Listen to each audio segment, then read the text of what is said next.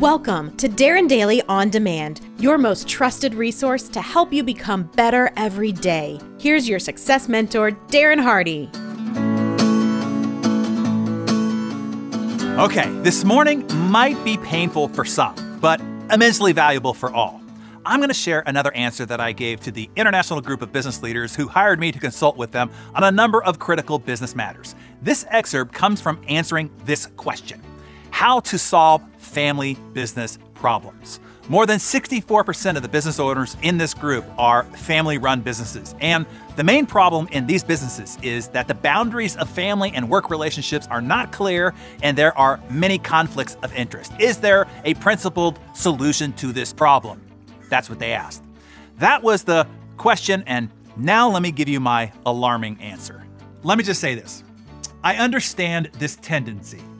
When you start a business and are in need of help, particularly when you need to hire on short notice, or you need to get that extra pair of competent hands to help you out quickly, turning to family members can seem like a great option. After all, what is family for if not to lean on? So the thought is, turning to family is A, faster, there's no interviewing or background checks that are needed.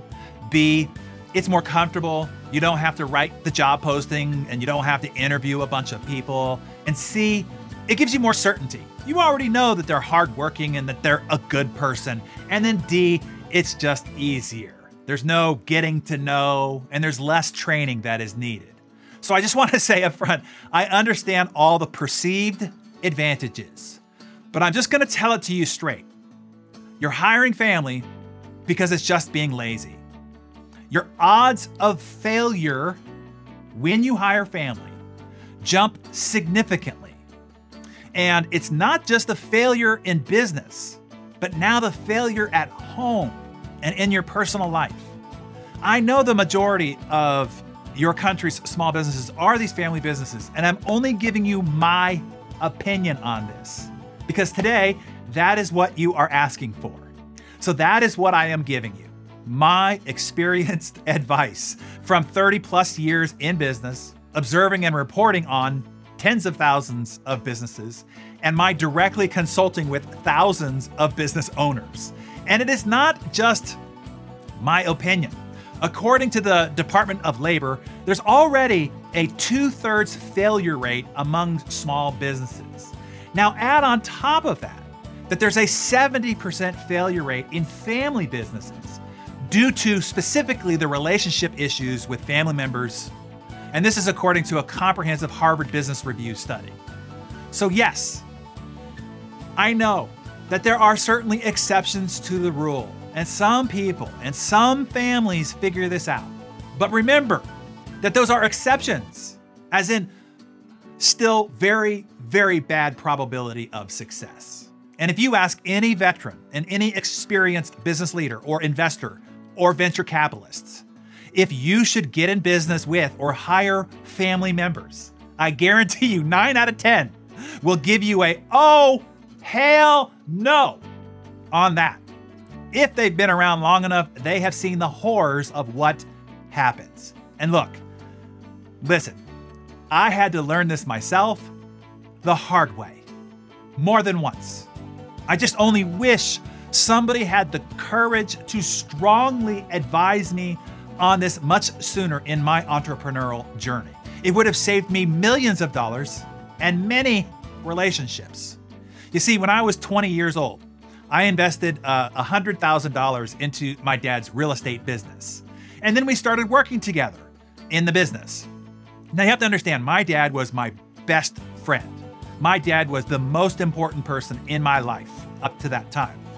Our business relationship ended with us nearly in a fist fight in his kitchen, and me having to leave and start a rival competitive company. And the two of us didn't even speak with each other for over 6 months, over several holidays and birthdays, which I have to tell you broke my heart. Now, we finally repaired our personal relationship, but we never did business together again. And when I started my current company, Darren Hardy LLC, my wife was involved, and setting up all of our events and managing all of our finances.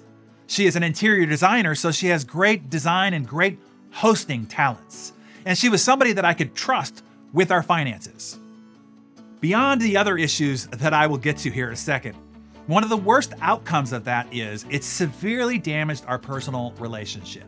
Here's why. It created what I call relationship blur. So instead of her just being my wife and my lover, she was now my employee. She was my event coordinator, my contracts manager, my logistics manager, my travel agent, my CFO, etc. And because she was all of those things now, she was no longer able to be my wife and lover. All her roles now just blended together. And all those roles bled into all of our conversations and into every area of our life.